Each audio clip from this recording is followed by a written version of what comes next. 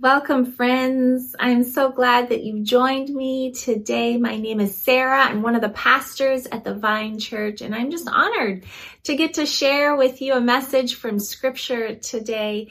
Also, I wanted to let you know that Easter is coming, and we are so excited. So on April 17th, this year is Easter, and on that Sunday, we're going to have an Easter celebration service at 10 a.m. at the Vine Church. And then afterwards, we're going to have an all ages Easter egg hunt outside. And so you are invited. We are excited to be gathering in person. We also want you to know that we will continue to post messages online. So Easter is coming, April 17th. Mark your calendars. Today, we're going to continue in our series in 1 John. It's been such a blessing to get to read through this letter and dive a little bit deeper and ask God what God has in store for us in this letter. So that's what we're going to do today. We're going to be in 1 John, starting in John 2, verse 28, if you want to get a Bible and get ready to read with me.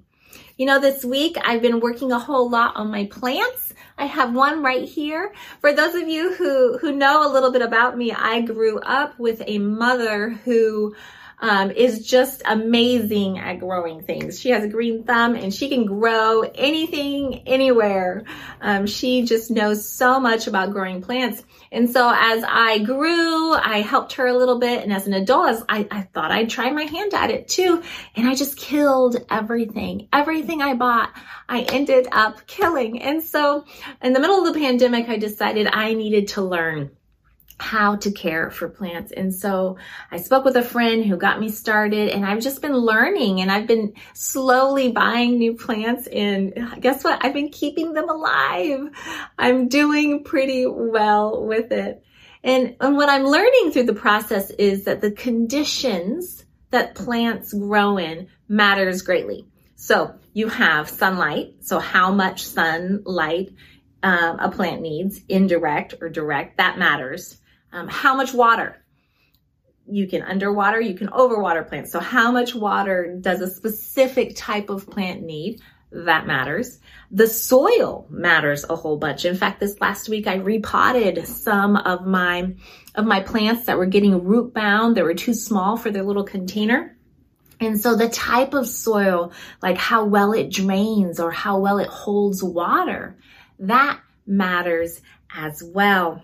And so I'm learning to care for these plants. And as I think about this process, I'm realizing that this is just a beautiful metaphor for growing our faith, that we are rooted in Jesus, that we are rooted in the love of God. And from that place of rootedness, from that place of dwelling in God's love, then our faith can grow and we can just experience some pretty amazing things. And so as we look at 1 John today, John is going to start off our section talking about remaining in Jesus. And so I wanted to look at that together today. So we're going to start off in 1 John chapter 2, verse 28. It says, "And now, dear children, continue in him, in Jesus, so that when he appears, we may be confident and unashamed before him at his coming. If you know that he is righteous, you know that everyone who does what is right has been born of him." So John says, continue in him. And that word for continue is meno in Greek. And it's the same word translated remain in him or dwell in him or abide in him. And so it has this connotation of this continual action, this habitual action, this long-term action that we would continue, that we would remain in Jesus. And I think of those plants being rooted and established in that soil, that we would remain there, that we would stay put in Jesus and allow God to grow us in that place. And John says, so dear children, continue in him, and when he appears, so that when he appears, we may be confident and unashamed before him at his coming. To be confident that we're where we're supposed to be when Jesus returns. I don't know if you've heard some of the podcasts before this, but we've been in John, and several times we've talked about the background of this letter. And there's some uncertainty in the house churches that this letter is written to. In the first century, there had been a group of people who had left the church claiming to know God, but to know God in a different way, in a secret knowledge sort of way. And they weren't living the way of Jesus, but they were claiming to know God, and they're trying to get people to come with them. They claimed that they had this secret knowledge about Jesus, whom they believe had only appeared to be human, that hadn't really come as a human. And they believed that the physical and material things of this world didn't matter, and in fact were evil, were bad, and the only thing that mattered were spiritual things. And so some of them would even go so far as to say that what we do with our physical things and in this physical world doesn't matter, because the physical doesn't matter. The only thing that's good and matters is the spiritual. And so the Apostle John is writing this letter to the different house churches around Ephesus in modern day Turkey, to reassure them that the gospel story about Jesus they had heard from the beginning was still true, and to refute these ideas that had been circulating. You know, as I think about this idea of the physical not mattering, only the spiritual, I'm reminded that we are created as embodied beings. We are created with a physical body, and we can't separate the spiritual from the physical. And as God calls us to follow Jesus, we are called to engage with our whole selves. And so John is going to refer to that. He says, if you know that he is righteous, you know that everyone who does what is right has been born of him, that those who know God will do right, that knowing God is reflected in how we live and how we engage our physical world, the physical world that we live in. And so John's going to continue in 1 John chapter 3, verse 1. He says, see what great love the Father has lavished on us, that we should be called children of God. And that is what we are. The reason the world does not know us is that it did not know him. He says, see what love the Father has lavished on us. John speaks in words that convey wonder and amazement. He says, pay attention to this. God the Father has lavished his love on us, has just gifted us, has poured out his love on us. And this word lavished, it implies that it's a gift, not something that has been earned, but something that has been freely given. God has lavished his love and called us children of God, for that is what we are. That God has drawn us into God's family. And John says, some won't get this. Some won't understand this, that we are children of God, because they don't understand and know God. But this is who you are. This is your identity. You are children of God. And that is something that no one can take away from us, regardless of what they say. No one can take that away from us. And so maybe some of us listening today also need to hear those words 2,000 years later. You are a child of God, and God has lavished his love on you. John continues in verse 2. He says, dear friends, now we are children of God. Now we are children of God, And what we will be has not yet been made known.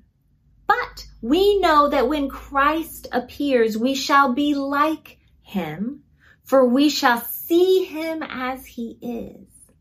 All who have this hope in him purify themselves just as he is pure. So John continues saying, okay, so right now we are children of God. This is who we are. This is our identity because God has lavished his love on us.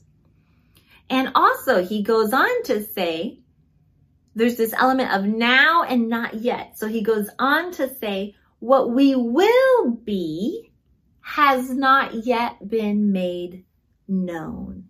And John here is speaking of this journey of transformation that we're on, that we will be something different than we are now, because we shall be like him. We shall be like Jesus. You know, we talked a few weeks ago about living like Jesus, that Jesus is our example as to what love in action looks like. And John says, we know that now we are children of God, but we're on this journey of transformation. There's a now and there's also a not yet. And in the future, we will be made like Jesus, will be completely transformed. And so John here for a second time speaks to the second coming of Jesus, that this is the end of our transformation journeys at the second coming of Jesus. And what I love about this is that our future hope of seeing Jesus and being like Jesus has profound implications for how we live today. It's not just about when we get there. It's also about right now and how I'm living right now.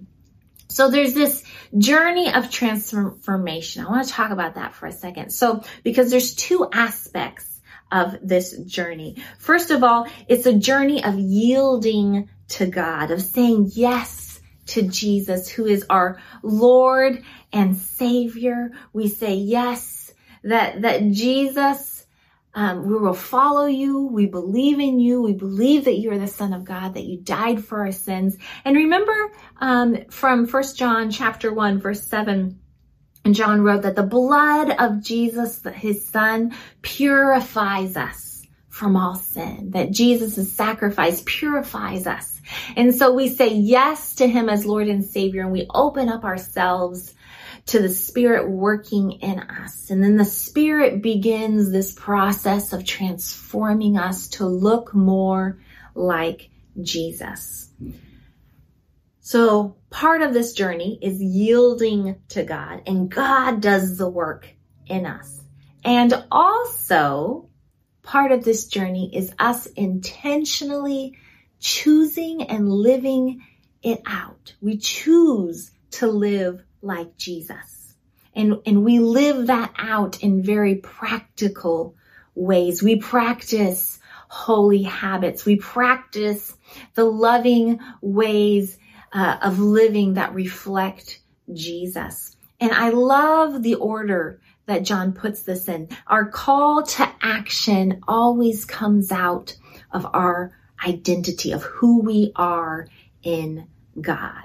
So our actions don't earn us the title of loved child of God. Rather, the way we live, our actions are a demonstration of our identity, who we are in God. I am a loved child of God, and so I get to live out of that and into that.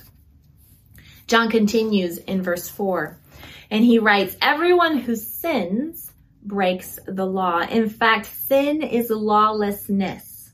But you know that he appeared so that he might take away our sins, and in him is no sin. No one who lives in him keeps on sinning. No one who continues to sin has either seen him or known him. So John here is reminding the readers of the good news that they were taught from the beginning. So Jesus came to take away our sins. Okay, so you know that he appeared so that he might take away our sins. And our goal and our aim is to be like Jesus. Jesus did not sin, and his atoning sacrifice takes away our sin. And so as children of God, followers of Jesus, our goal is not to keep on sinning. This is a direct response to people in the first century claiming that the physical world doesn't matter and what we do with our lives doesn't matter. It's only about the spiritual world. But John has said again, says again here what he said in chapter 2, verse 6, that whoever claims to live in him must also live like Jesus. John is saying what we do does matter. Jesus came to take away our sin, so let's not keep on sinning. It's also important to remember what John wrote in chapter 2, verses 1 through 2. I want to read that and remind us of it. It says, "My dear children, I write this to you so that you will not sin." That's the goal. Don't sin.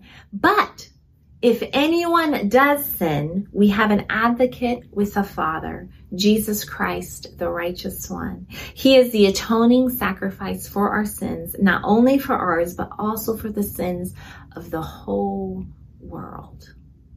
One of our daughters, Rachel, she's in 5th grade, and in 4th grade and 5th grade in Kennewick, during PE, they have archery, and she's loved it. She's had so much fun with archery. And a few months ago, she was doing archery, and she came home all excited because she said, "Mom, I had 4 different arrows when it was my turn to get up there, and I got ready and I aimed for the bullseye, and 3 of the 4 got right in the bullseye.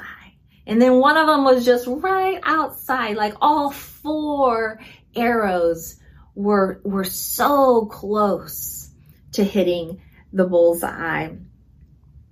And I think about that as not all of them made it. So one of them didn't hit the bullseye.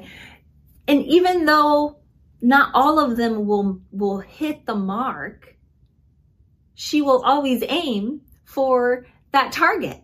She will always aim for that bullseye. It wouldn't make sense to quit aiming for that just because not all of her arrows hits the mark.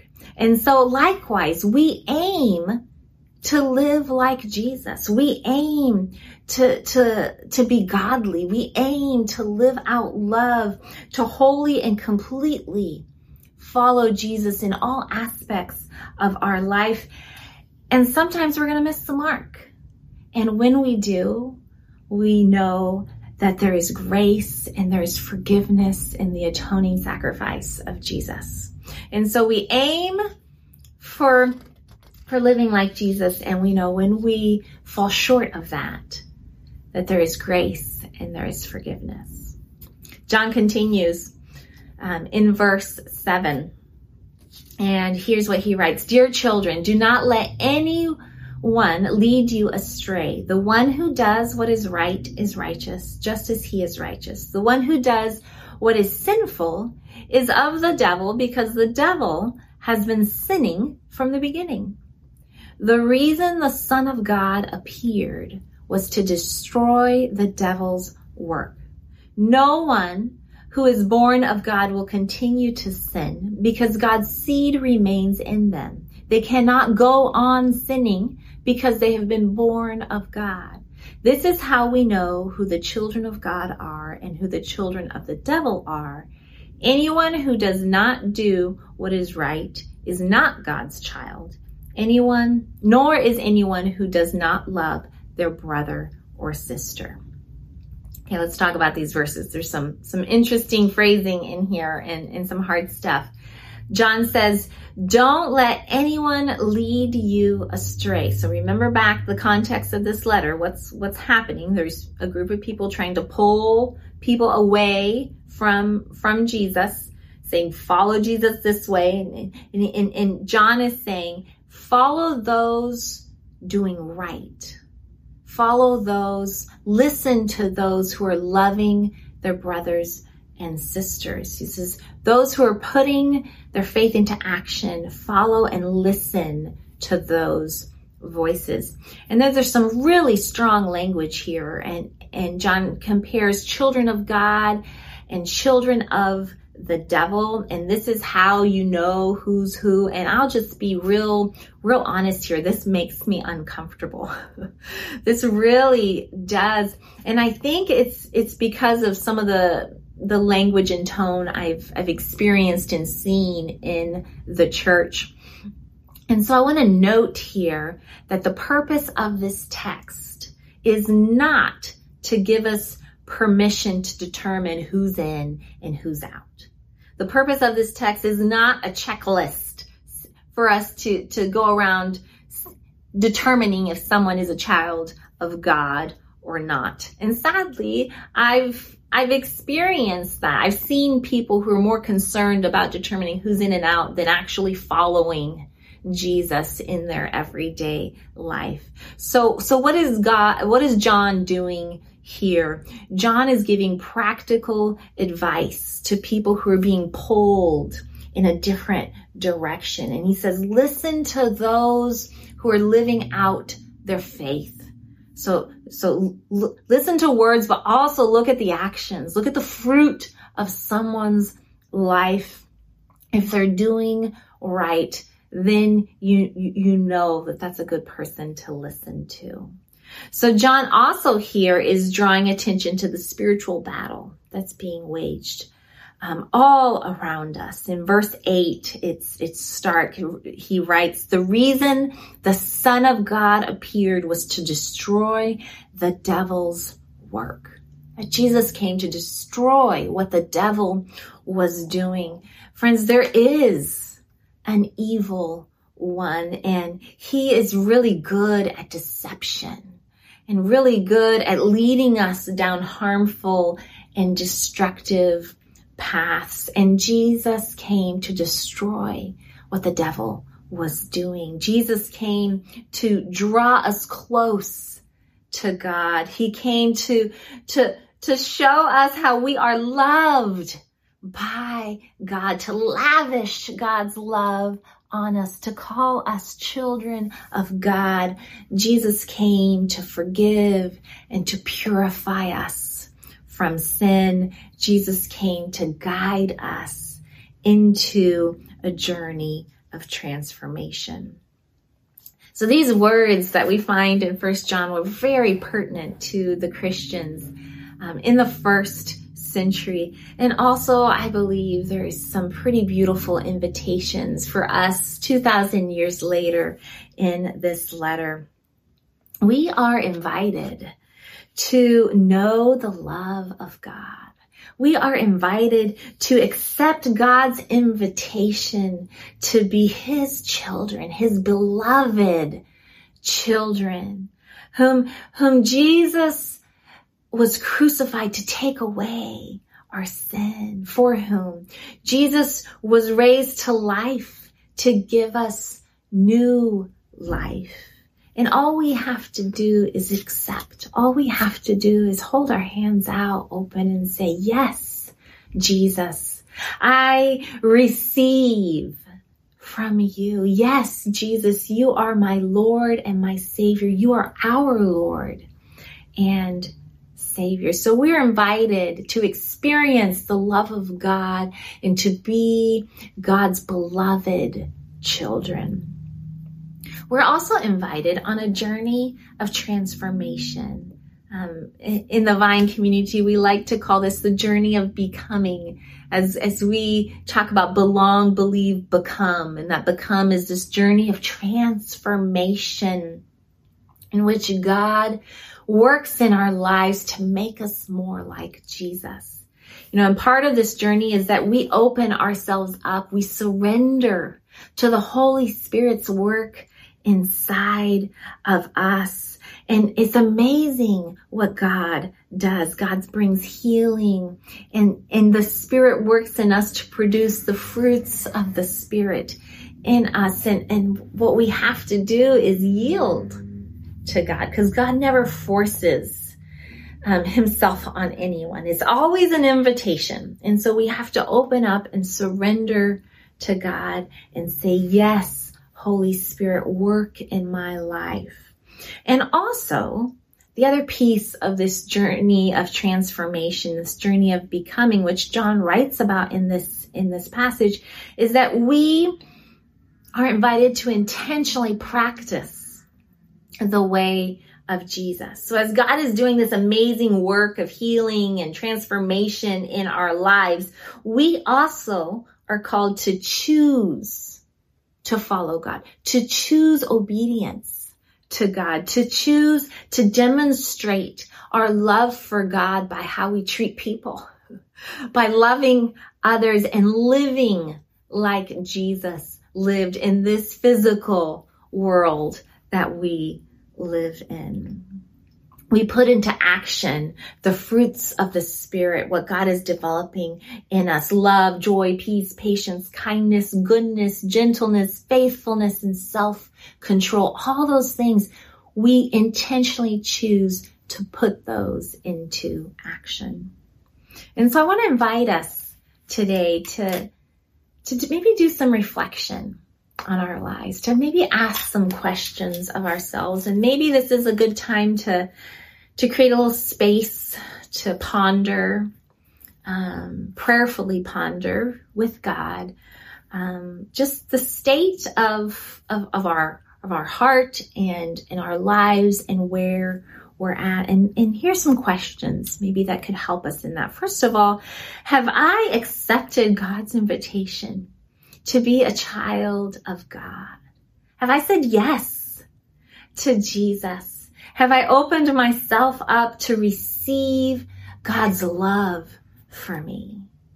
You know, in my experience, it's much easier to talk about God loving others sometimes than it is to actually receive and experience the love of God for ourselves. And so ask yourself that. Have I said yes to God? Have I received his love?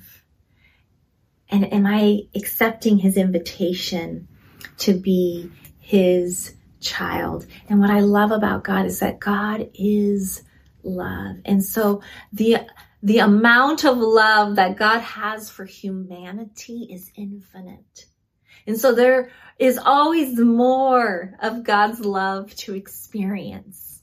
Like, we never arrived. There's always more and a deepening of our experience of God's love for us. Another question we might ask ourselves is, am I living as a beloved child of God? Am I living that out? Are the actions and what I do and say, is that reflecting that? And I think for all of us, we could probably say in some part yes, in some part no. And so maybe thinking about the parts that don't reflect the life that Jesus has called us to live. So in what ways am I struggling to love others?